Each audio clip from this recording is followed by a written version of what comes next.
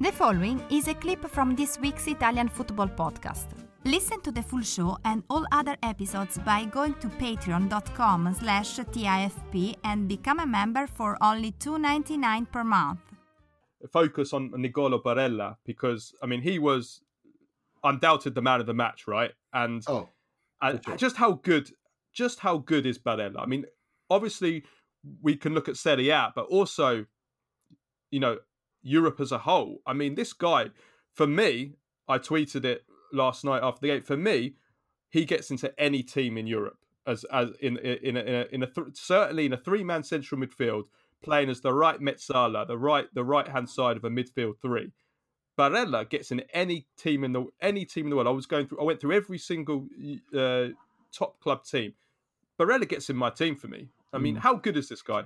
He's I'd say he's the Italians have a expression about roles, il metronomo. He's a metronome. He is that. He's complete already at the age of 23. He's a complete player. His passing, he never stops running. I mean, how much distance does this guy cover? He doesn't know what fatigue and tiredness is. He just never stops running. He's so intelligent and mature. His crosses, I mean, bend it like Beckham, no, bend it like Barella, with both feet. These past few games, he's developed that aspect of his game. And together with Hakimi, they, playing to the right-hand side on that Mezzala midfield, together with Hakimi, they completely dominate teams. They complement each other brilliantly. And with Hakimi's speed and finishing. And they seem to be ambidextrous in terms of they can do it well, do it with both feet. Both of them, which allows them to cut in. And for the first goal was a cross from Barella's left foot. But Hakimi scored 3 goals with his left foot.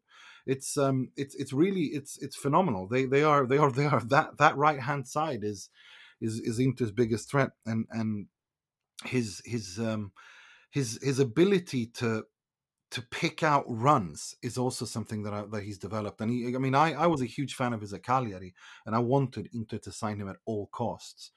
And I was expecting that he would do well, but only 18 months into his tenure under Antonio Conte. And that's something you got to give Antonio Conte credit for.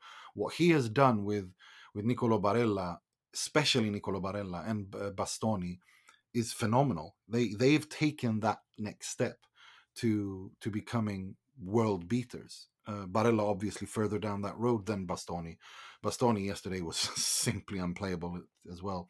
But Barella is world class now. There's no doubt about it. Nicolo Barella is world class now. And I couldn't agree with you more. There is no team that he wouldn't get into in the world right now, including Bayern Munich.